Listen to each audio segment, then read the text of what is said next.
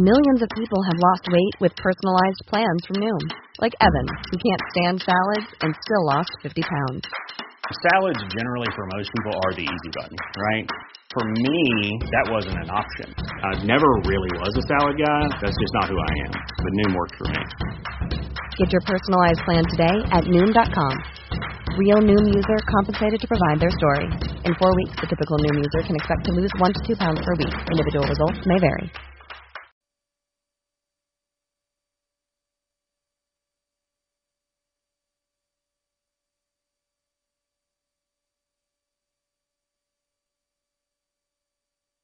The advice and opinions expressed by the host of Autism Live and her guests are meant solely as suggestion and should not be in any way construed as child-specific advice. Any choices you make in determining your child's treatment are completely at your own discretion.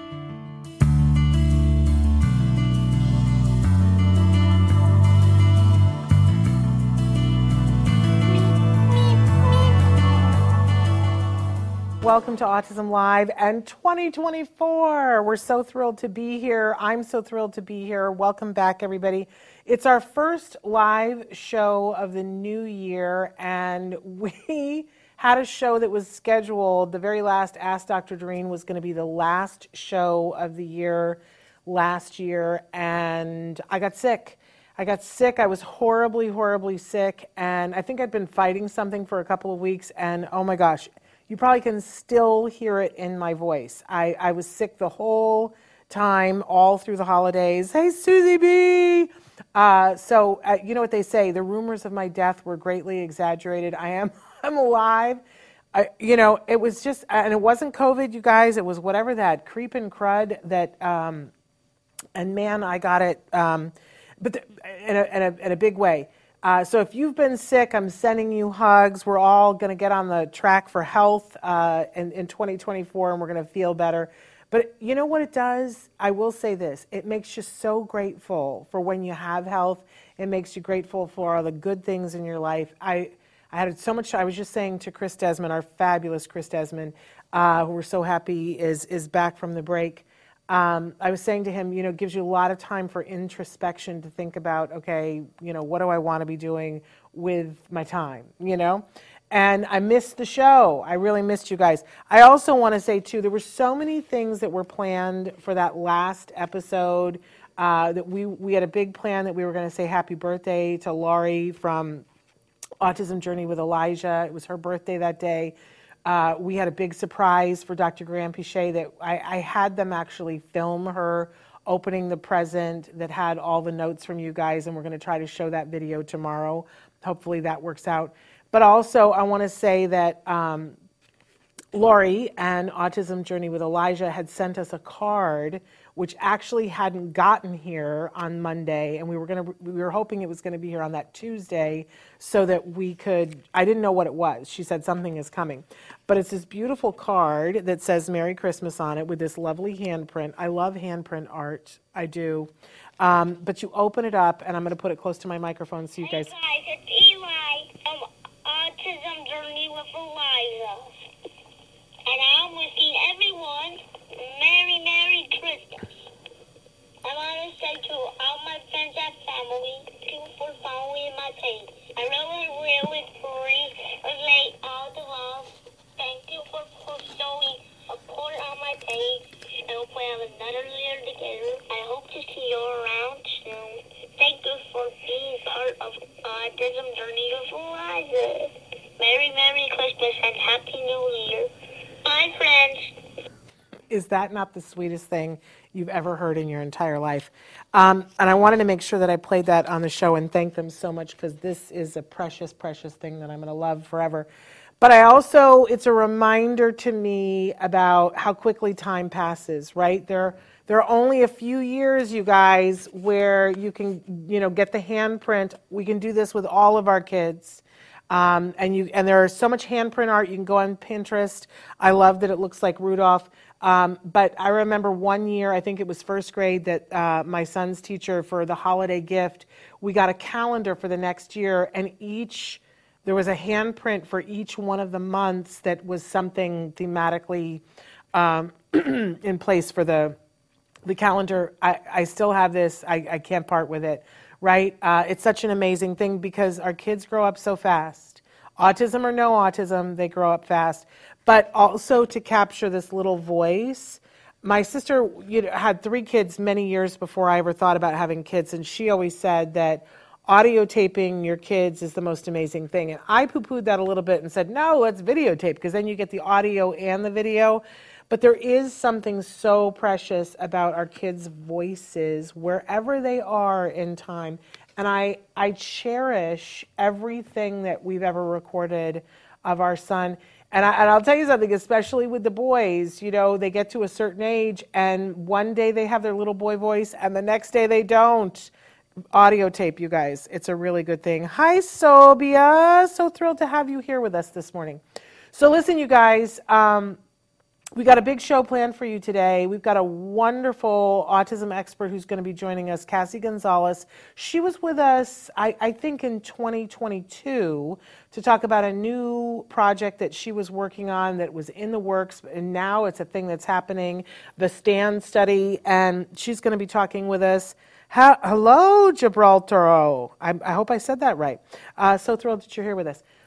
She's going to be talking with us about what this study is, who can be involved. I will give you a spoiler alert that if you live in the state of California, you can be involved. But even if you don't live in the state of California, you're going to want to hear about this because I think this is important information, especially for people who have newly diagnosed children.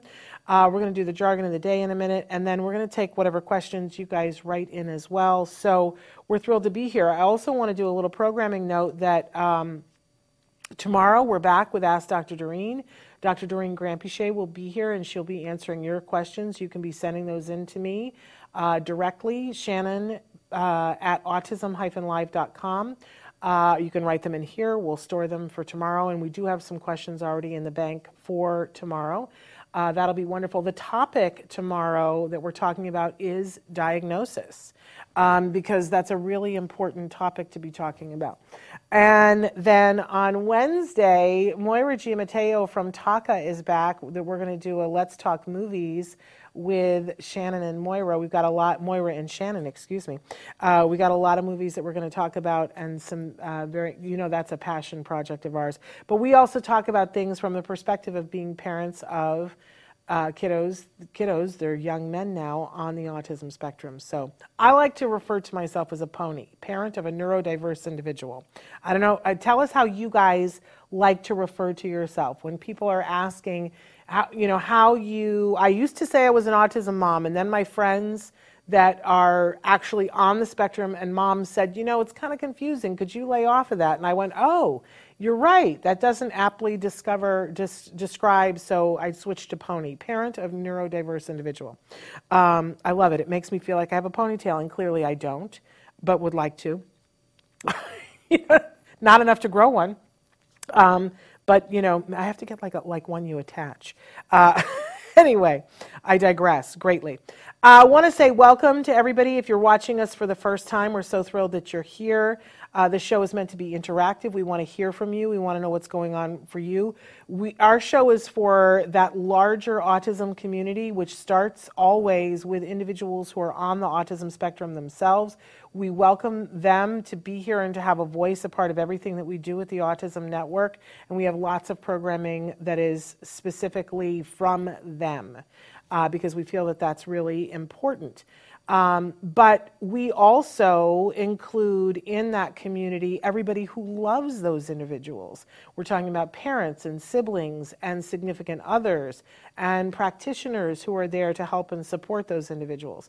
We feel that that whole community, with the people on the spectrum as the beating heart and everyone who loves them, that this whole community deserves support and respect and consideration, and we try to provide information and inspiration for that entire community through the programming that we do. Rodney, good morning. So thrilled to have you here. Please feel free to write in questions at any point, you guys. We have certain shows of the week that we do that we like to do something that I fondly refer to as the jargon of the day.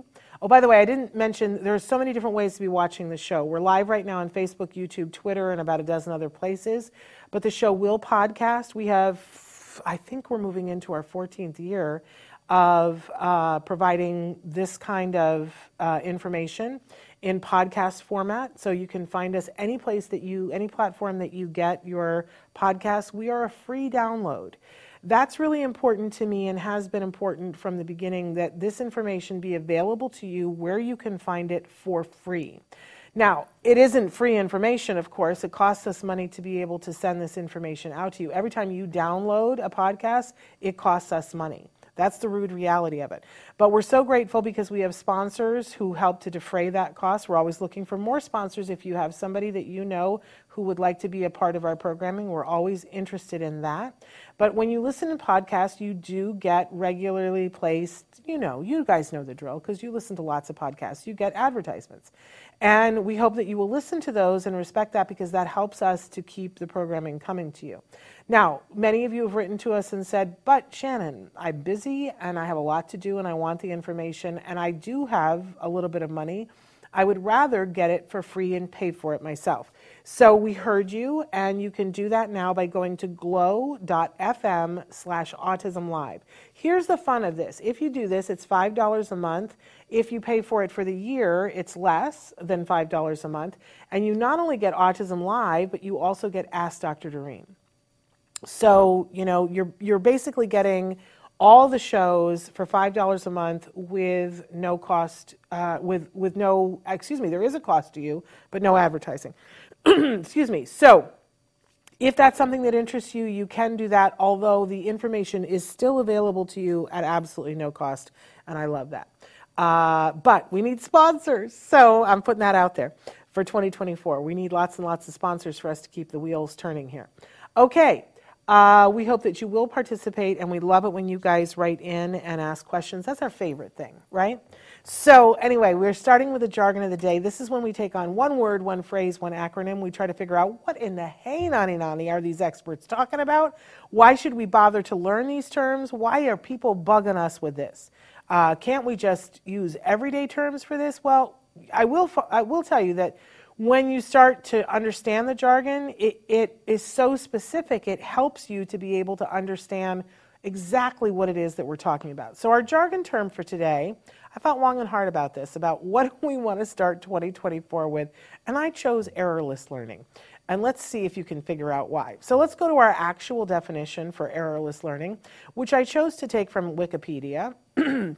It says, errorless learning was an instructional design introduced by psychologist Charles Foerster, which I didn't know, in the 1950s as part of his studies on what would make the most effective learning environment.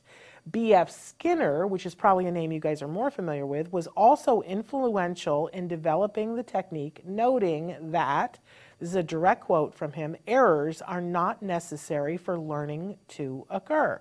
Great, wonderful, thank you, Wikipedia. I have no idea what it actually is, though, and what does it have to do with autism? Right? Errorless learning, it sounds great, though, doesn't it? Because it is great. So let's move on to our working definition, which is where we water it down a little bit and see if we can't begin to understand. It's a teaching method that ensures the learner gets the correct answer and thus experiences meaningful reinforcement. Okay, well, if you don't know what reinforcement is, we're still up a tree. So imagine this for a second, because I'm a former school teacher, that we have many ways that we can begin to teach something to somebody. We can begin to teach it by making the person fail. We can say, here's the thing, now you figure it out and you do it, right? And when they get it wrong, we can tell them, no, you got it wrong, and we can begin to teach them. We can do that, and we do that in a lot of different ways with a lot of different students. Okay, but is that the most effective way to teach? The fact is that the research is in, and it isn't the most effective way to teach. If you see, and as a former school teacher, I can tell you, most of the time now, and this is talking about teaching anyone, anything, that one of the most, I want to say popular and researched, and that's why it's popular, methods of teaching something is to first do an assessment to figure out what somebody knows, right? Where you're giving them the answers.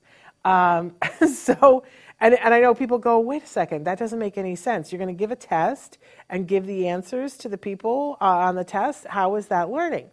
Well, the truth of the matter is it is learning, because what's the goal here? Do you want to trip somebody up? Do you want to tear down somebody's self-esteem? Or do you want to teach them what the thing is?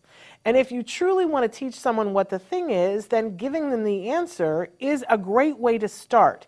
It's not the only thing to do to teach somebody something, because just telling somebody, well, the answer to, I wish I could come up with some equation, but I'm not a math person. But the answer to the question of who wrote Catcher in the Rye, that I can do, right? The answer to that is J.D. Salinger, right? Now, if I just leave it there, then I'm expecting the person to memorize the answer, right? And that's not what I want for true learning. I want for true learning to be that somebody internalizes it and it's something that becomes knowledge that is theirs, that they can pull up at any opportunity, right? But I can start by telling them that that is the answer. Okay, great. So errorless learning says we're going to give the answer, but the purpose of the errorless learning is that we're going to get to meaningful reinforcement first.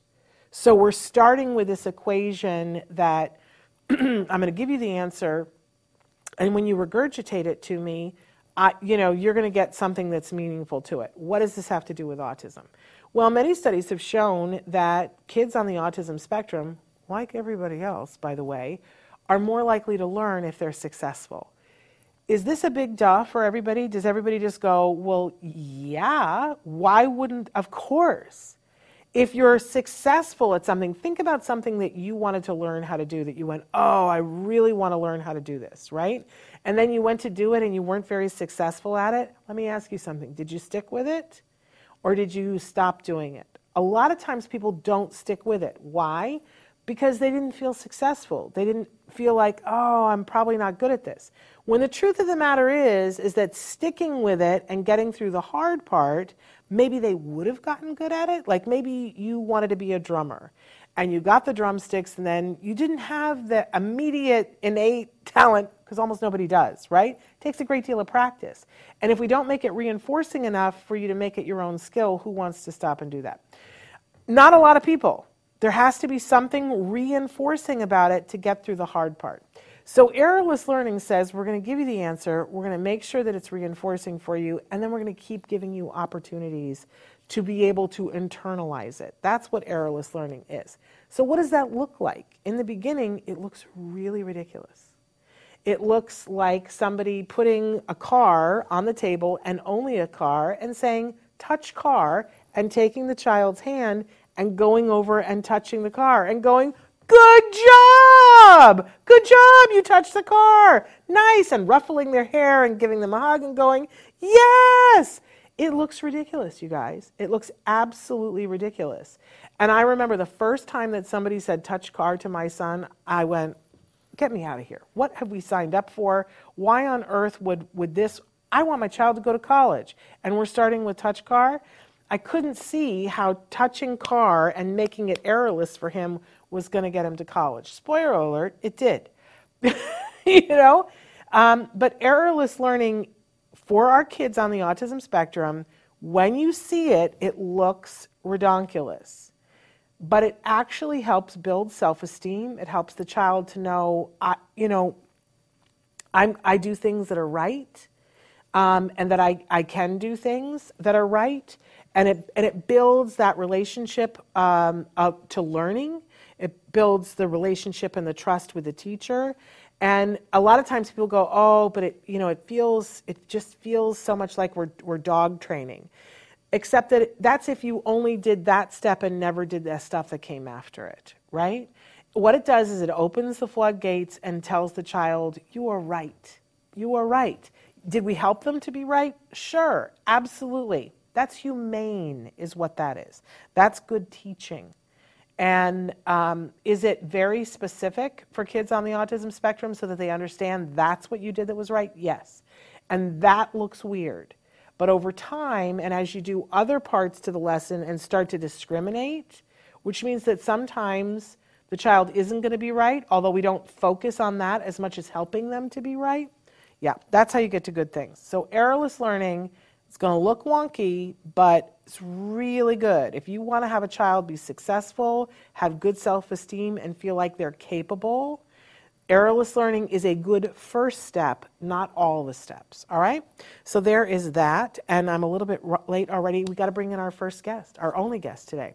So we talk a lot on this show about how do we better prepare parents for all the things that will happen once their child is diagnosed.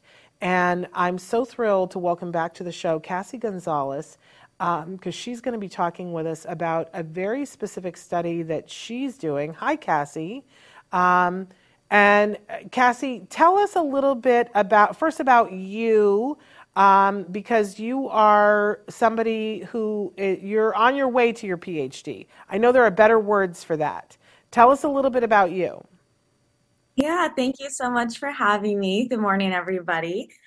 So I am a fifth-year PhD student in clinical psychology at University of Southern California, and I study clinical psychology. So I focus on autism spectrum disorder, specifically helping families connect to appropriate and helpful supports and services. I also am a sibling of an autistic adult. I have been working in the autism community for pretty much as long as I could call myself an adult, for the last 12 or so years. And I'm just really excited to be able to use that information to develop new supports and services to fill in the gaps that I've noticed while I've been around all of these lovely folks. Well, I have this theory that a lot of times people will write into the show and they'll say, I have a child that's on the spectrum and I worry about my other children, and what that's going to be like for them. And, obviously we appreciate that concern, and we always want to be helping people to understand how to get the whole family involved and not have other children feel like they're left out, while some of the therapies and things that are intensive and some of the attention that needs to be given to the child on the spectrum. But I have this theory that I always say, siblings that have siblings on the spectrum, the siblings turn out to be some of the best people on the face of the earth. And you just proved the point, Cassie, because I feel like all of the siblings that I know are all the things that we would want to front load a person in order to be the best possible person they can be. They tend to be really compassionate people who are really giving, and they're very willing to see people for who they are, not for who everybody wants them to be, right? Here you are, case in point, and they're helpful. They want to be helpful. Some of my favorite people on the planet are siblings. So thank you for proving the point. Well, thank you for those kind words. I appreciate it. I'm going to do my own research study proving that siblings end up being the best people on earth. So, okay, aside from that, though, you've been working on this project. It's called the STAND study. Tell us what STAND stands for. Yeah, so STAND stands for Support and Training on Autism for Newly Diagnosed Families. Okay. It is a virtual parent training and support group. Okay, so, and we need to be fair out the gate and say that right now, not necessarily forever, but right now, this is available for families of newly diagnosed kiddos in the state of California. Yep, that's correct. Any family whose child has been diagnosed in the past year. Okay. So that's the criteria. If you live in the state of California, and it's virtual, so it doesn't matter how far away you live from Cassie, you can participate in this, what is a study, but really it's an 8-week godsend for parents of newly diagnosed. Tell them what happens during the 8 virtual weeks. Yeah, so for those 8 weeks, we meet for 1 hour a week, all virtual. It is a group of 3 to 6 parents and the facilitator. I'm the facilitator, so it'll be me. And so we cover a lot of information that is helpful for families to know in those initial months. So we talk about just basic information about what autism is. We help parents create a framework to create goals that are relevant to them. There's so much information out there about what parents should and shouldn't do. And so we help parents narrow down what it matters to them, how to prioritize for them. Then we give them information about supports and services. We give them information about understanding behavior and communication, understanding emotions.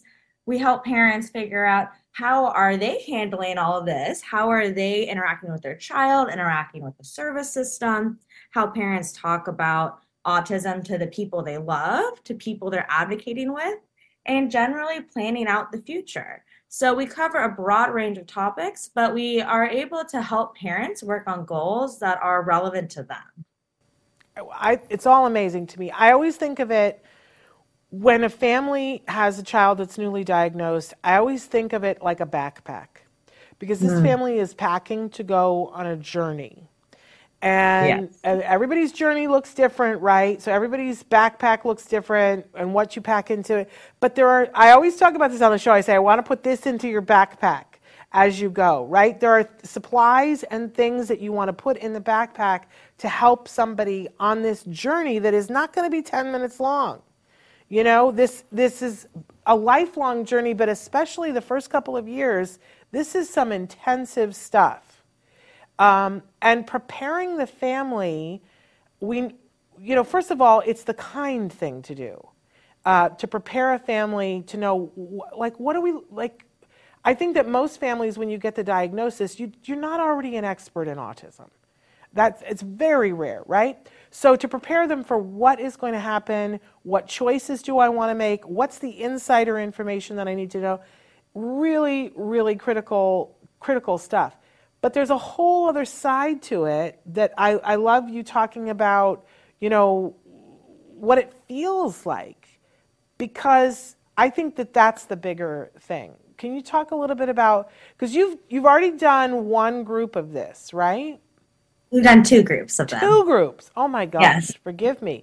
You're moving and shaking, Cassie. Okay, so talk a little bit about what families have found in the first 2 groups.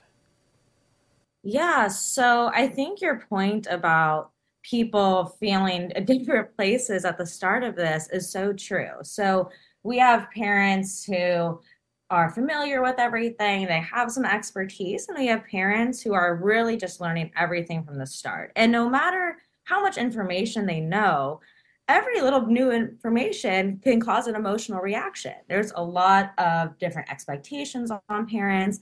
There's a lot of worries about, am I doing right by my child? Am I doing right by what's important to my family? And so throughout the groups, we talk a lot about how people are reacting to things and how this information might impact them and their family. What parents have told us is that a lot of the magic of the group comes from just being around other parents. It is so valuable to be around people who are experiencing the same thing that they are. Oftentimes parents in the groups talked about common things they've heard said to them or common frustrations. And I think every single parent said one of their favorite parts, if not their favorite part, was meeting other parents and hearing that information. They also all said that they would recommend the group to other parents. And so the parents that we have spoken with really, they've said that they've learned quite a lot and that community has been really pivotal for them in these early stages. Amazing. Absolutely amazing. I remember years ago when my son was just finishing his ABA program, I was asked to go to a parent support group just to be there. And I remember at one point, somebody asked me to say something and I said, well, I remember what I wanted when I was at this stage, and I just wanted somebody to tell me, raise their hand and say, I survived this, you can survive this. And I'm okay, and my kid is okay, and you're going to be okay, and your kid is going to be okay. And I said, that's what I wanted to hear, and everyone started to cry. And I remember afterwards somebody saying, I didn't realize how big of a thing that was. And I said, I didn't either. I thought it was just me. But I think, seeing that other people are managing is a great diffuser of the stress. Because here's one of the things that's bugged me forever is that, there are all these studies that are done about parents and caregivers of children on the spectrum, and it shows that we have a higher level of stress. Depending on which study you're looking at, there's the big famous one that compared it to the stress of people who are in active combat, soldiers in active combat, right? And what bugs me about this study, though, is that people take that study and go, oh, parenting a child on the autism spectrum is stressful. And I feel like they miss the point there, because it isn't the child that causes the stress. It's having to negotiate and deal with all the other stuff so that you can do exactly what you started with, Cassie, where you talked about providing for your family, supporting your family, not letting your family down. That's where the stress comes. Those feelings of, oh my gosh, is there something that I don't know and that's going to impact my child? So I love the fact that this isn't just a data dump where you'd say to parents, here's all the information. You've got 8 weeks to space it out so that they can hear from other parents, so that their backpack can be fully packed, so that they can go on their journey and know more than they would have known before.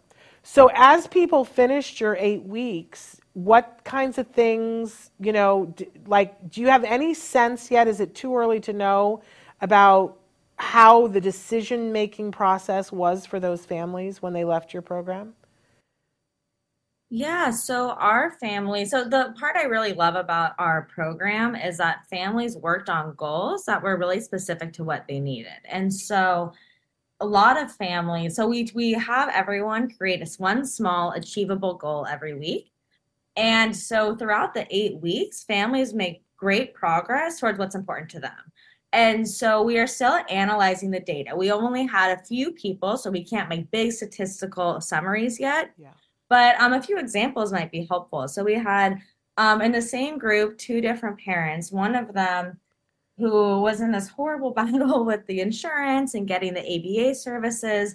And throughout those 8 weeks, we helped her, establish what it was okay to ask for, what she was looking for, and made real concrete steps and the negotiations with insurance, getting ABA started.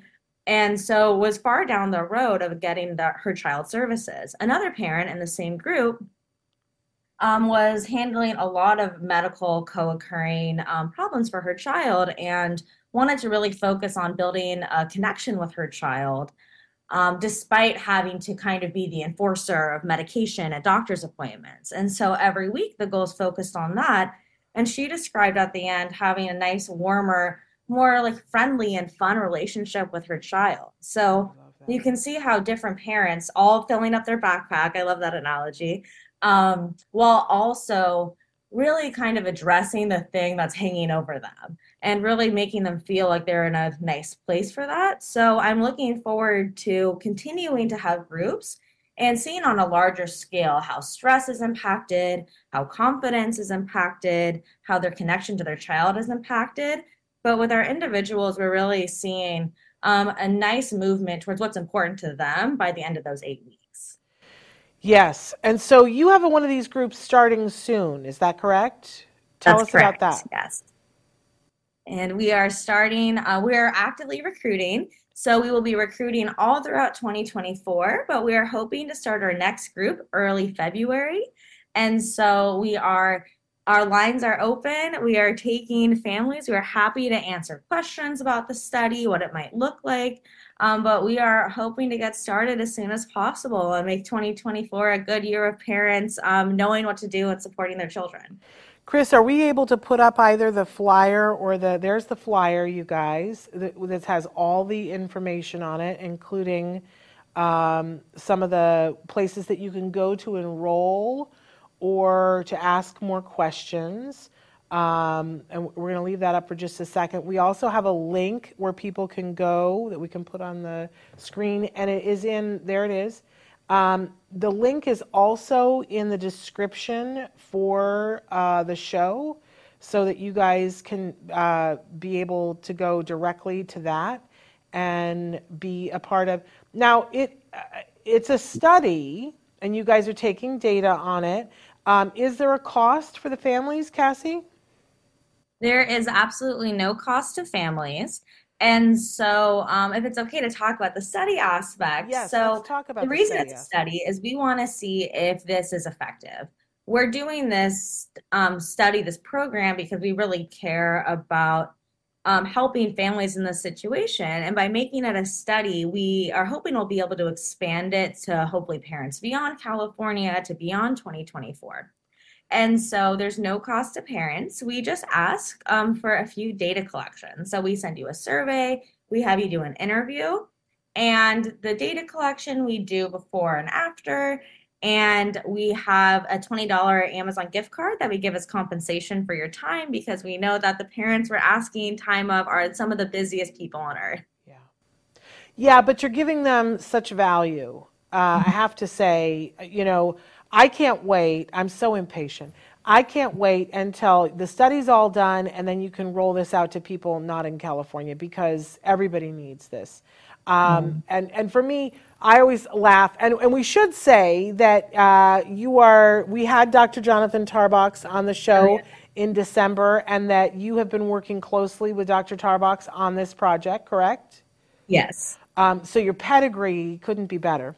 I also want to say, because Autism Journey with Elijah has joined us, and I think you missed the beginning when I played your son's card. So you're going to want to go back and watch from the beginning, because I played the whole card. It's so cute. I appreciate it so much. But anyway, I do want to say that this is such a value to parents. So if you are in California, or you know somebody in California and their child has been diagnosed in the last year, please let them know, because this isn't going to cost them anything. Is a great use of someone's time. I really know that when you get all done with this study, I feel very strongly that you're going to see that helping a parent to know what they're facing is going to help them to get to better progress for their child. I believe it's going to help reduce stress. I believe that this is going to be something that becomes really a regular expectation, that insurance will see that this is really important. I do want to say that I sing this song all the time, that when my child was getting ready to start ABA, it was before there was insurance reform. And I lived in the state of California, and we still have the regional centers, but the regional centers at that time would fund an ABA program for you, but you had to jump through hoops first. You first had to go to a college location, and you had to sit there for a 2-hour presentation about ABA. And then once you did that, you had to sign in, and then you got signed up to do a 16-hour class. A 16-hour class. And you could not get funding for ABA until you had, and it wasn't just you, both parents had to be present for a 16-hour in-person class, and you could not get funding until you did that. And listen, I was hot about it. I was like, this is some, think of all the asterisks. I was ticked. And I was like, do you understand how hard it is for my husband and I to be someplace for 16 hours without our child? I had to have a friend come and visit from New York to be with my child so that I could go to this 16-hour class. And now I say all the time, it was the best thing in the world, because I was prepared for what was coming. And we had a good outcome. So, you know what I'm saying? This is a great compromise, because 8 hours, virtual, and you're taking it. I was lucky that the group I was in, they talked about what it felt like for the parents. I don't think that a lot of them did. So I think it's amazing. Autism Journey with Elijah wants to know, how long does it take to get the results from your study? You and I were talking about this. What's the timeline of what this looks like, Cassie? Yes, so the our first groups are completed, and so we're actually going to have a study coming out hopefully in this year. We're writing it now about how the program was developed and what we found with doing those first groups and making adjustments based on parent feedback. So that will hopefully be out very soon. We always have to see how long it takes journals and all that scientific processing. But for this new study that we're recruiting for, we're going to be recruiting all throughout 2024. And we're hoping that we'll be able to start writing that paper about this time next year in 2025 to show the results. And so those are, the scientific results that'll help us with expanding it beyond California, helping put it in a more common clinical setting for insurance can cover it. And so we're hoping to turn this around fairly soon. We're just hoping to help as many parents as we can through the research process while we're developing into a larger program. I'm curious what feedback you got from the parents that you adjusted. Are you able to tell us? Yeah. So a lot of it was technicalities. So as you mentioned, it can be really challenging for parents to attend something without their children, even virtually. Yes. And so some of the adjustments we made is that it used to be 1.5 hours for 6 weeks. And parents were saying, I can occupy my kid for 1 hour. Once we get past that, it gets a little dicey. So we adjusted the time and the length to fit more what parents were saying. Another tip that we got was that any information we were sharing in those sessions, parents were saying it's really hard to take notes and then also participate. And so we've developed handouts and worksheets with all of that great backpack information that parents can have and take home so that they can really engage in the topics of sessions rather than having to write down every piece of information to have for later. Love it. And so those are a few of those things that we got. I mean, for the most part, parents really liked what we were talking about. We've expanded some conversations. So another example is one brief conversation we had the first time was helping parents learn how to talk about autism to their family members, to teachers, to all sorts of people that they're faced with sharing that information with in their day-to-day life. Parents told us that was a really important conversation to them and that they wanted more of that. And so we dedicated more time in the group to think about those topics, about how they want to present their child to the world and how they want to help other people be successful and have nice interactions with their family. I love that. I love that. I don't know that would have occurred to me, so I absolutely love hearing that. Now, we started to talk about, because there are some aspects of the study that are important that you disclose, correct? So tell us a little bit about how that works. I'm sorry, which part works? The study, because some people start and some people are delayed, correct? Yes, thank you. So every single person who enrolls in the study will get access to the group.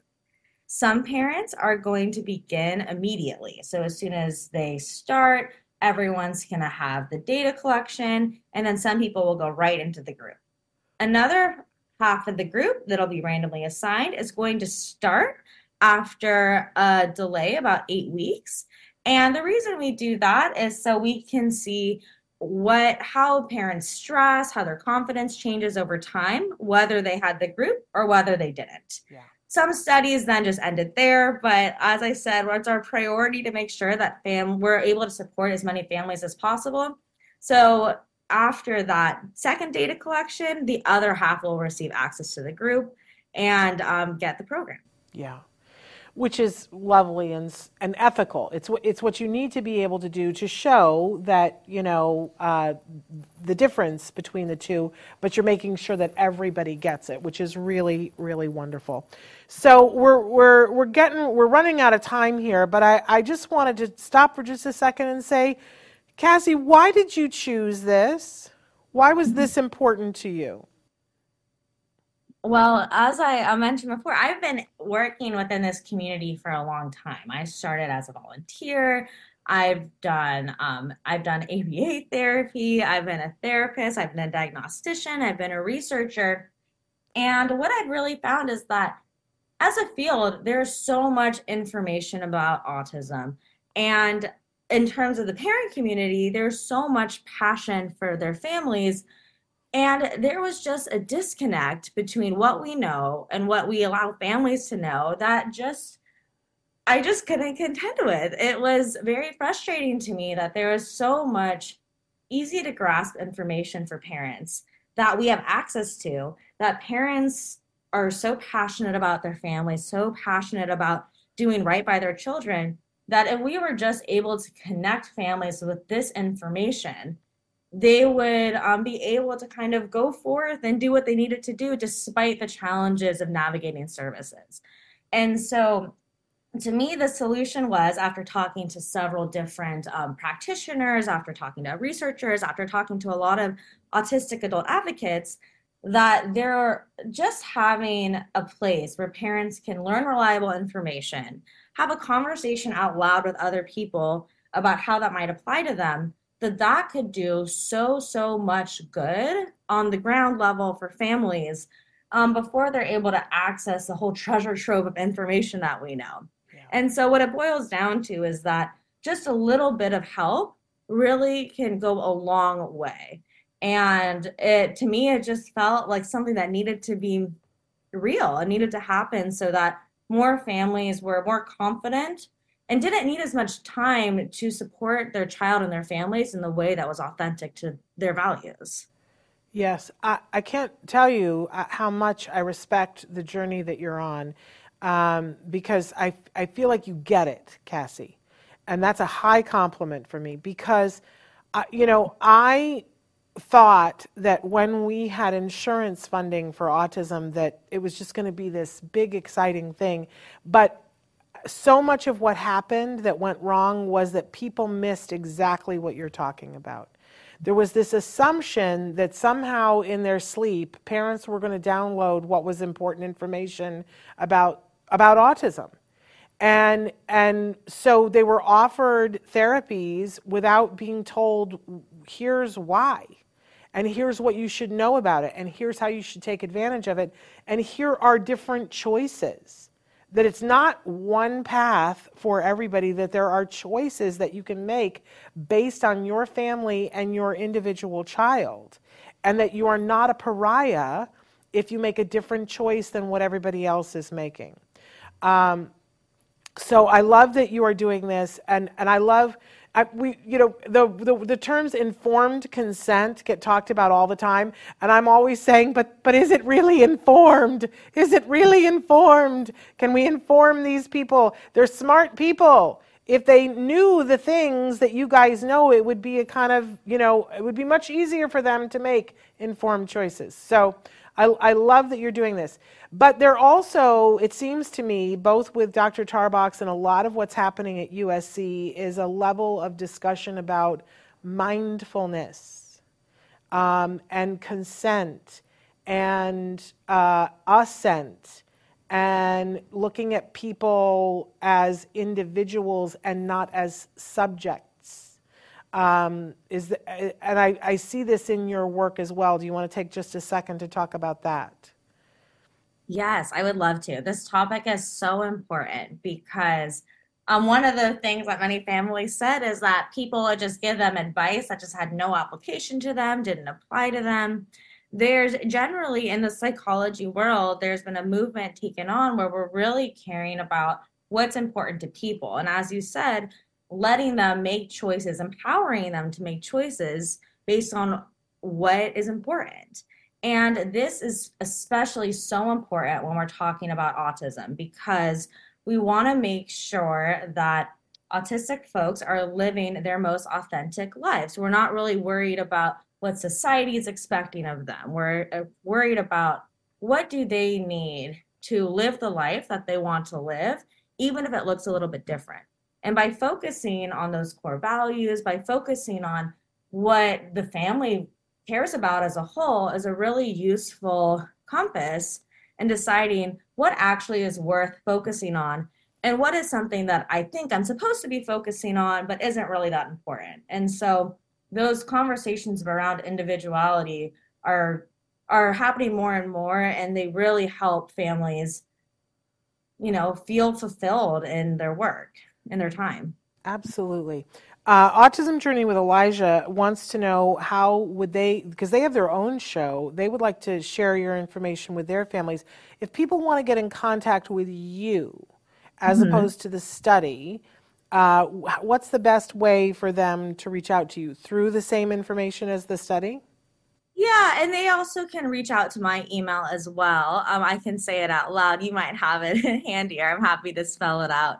But definitely you can email the email that was on the flyer. You can go to our website. My email is on there, and I'm also happy to share my email. Okay. Yeah, so down at the bottom, you can see it's a little blurry. I know it's autismfs.lab@gmail.com. And our website, the Dornsife USC website, will have my personal email on it as well. I would love to talk to as many people as possible about getting the word out there for the study. So please reach out. I'm happy to send people information. I'm happy to join meetings, talk about the study. Our goal is really to get this information out there and help as many families as we can through this research process. So please feel free to reach out. When you're done and you've got all the study information and you can prove that this is beneficial, do you see a workbook in the end? Do you see virtual classes for everybody across the country? Have you given any thought to that, Cassie? Yes, that is something that I've thought a lot about. That's another priority to me, is making sure when we're developing these interventions, they become real. And so we are working on the workbook. We probably will do a little research to see if it's helpful in and of itself. And our hope is that once we establish it scientifically that this is a helpful program, that we'll be able to offer this through community centers. We'll be able to work on trainings. I'm working with a different researcher who's really focused on implementation practices to try to make this a real program that families can get, hopefully from the same places they're getting diagnoses. So it's a seamless diagnosis, stand information onto all the supports and services they will continue to get. So that is our hope. Well, Cassie, you are an amazing individual. When you're all done and you're fully PhD'd and all of that, do you think you're going to go more the research route? Where do you see yourself? And we're not going to hold you to it. Yeah, I love research. I love my research specifically because it allows me to work with families and to work with individuals. That part has always been so important to me. And so what I hope to do is to continue serving families through being a therapist, through being a diagnostician, and then also continuing research. So much of this study came from what I learned from clinical practice out in the world. And I think having a combination of interacting with families and research to help is really what I hope to do and continue to do, so I can keep finding creative ways to fill in those gaps and support families with what the reality is, with what they need. Wonderful. And tell me if this is too personal, but your sibling that's on the spectrum, are you guys close? Oh, yes, definitely. I love that. He's also in the working world, very busy and stuff, but we chat quite a bit and hang out a lot. I love that. I love that. Cassie, if I could clone you, I would. If we had 1 million more of you in the world would be a much better place. But we'll take you, and we're appreciative for all that you're doing. We want to say again, if you are living in the state of California, and you have a child who has been diagnosed with an autism spectrum disorder in the last year, you are eligible for this program. It is free to you. It is an 8-week virtual program. You can, we're going to put a link, a longer link, and hopefully you can see some of those other things. But there is a longer link. This is also the link, for those of you who are listening, is in the description for the show, that you should be able to just click it in the description for the show. And you can register that way. You can also ask other questions.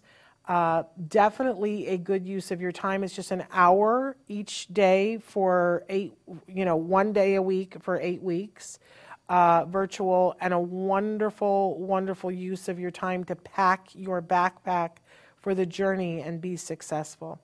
Cassie, any last thoughts? Oh, well, I just so appreciate you having me on to share this information. We hope to help so many more families in this next year, and I just look forward to interacting with some of your viewers. That's all. I'm just so appreciative of being here and so appreciative of the work you do as well. Well, we're appreciative of you. Say hi to everybody there, including Dr. Tarbox for us. Will do. And I hope that your study goes strong and that you get the right people, because we can't wait until you're all published and can help more people. Great. Right. Thank you so much. Thank you, Cassie. Have a good day. Bye.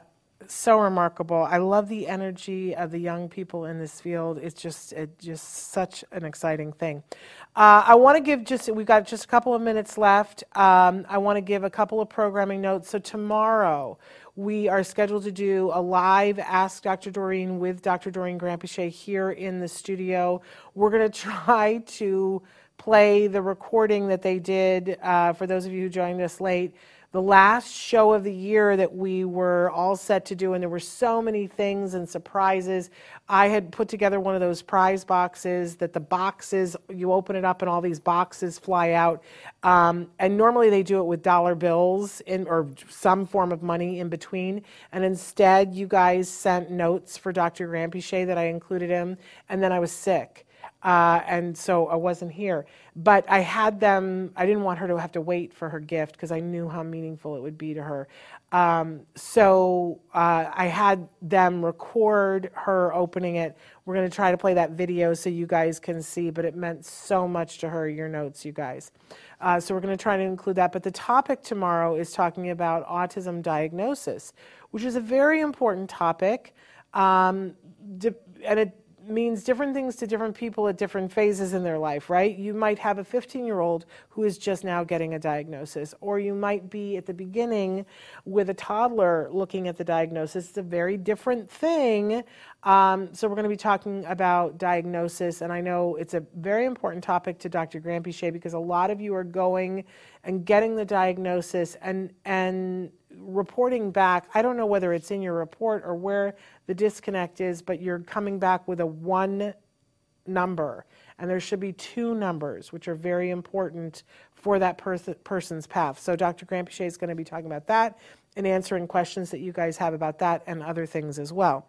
Then on Wednesday, we are doing, for the first time in a long time, we're doing Let's Talk Movies with Moira and Shannon. Moira Giammatteo from TACA will be here. We'll talk about some TACA topics. I can't say that. TACA topics. There we go.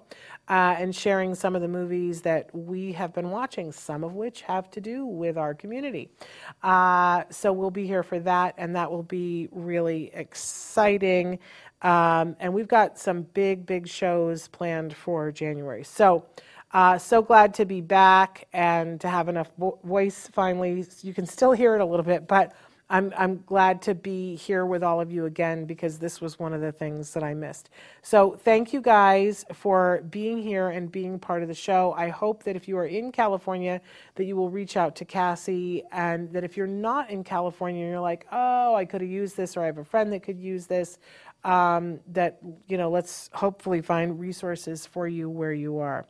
Wonderful. All right, you guys, we'll see you tomorrow. Until then, give your kiddos a hug from me and one for you too. Bye-bye for now.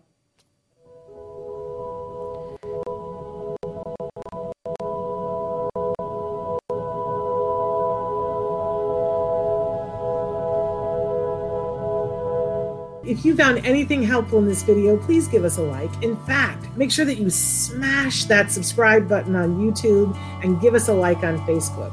You can also follow us on Twitter and on Instagram for important updates. And please download our free podcast wherever you get your podcasts. Thank you so much. See you next time.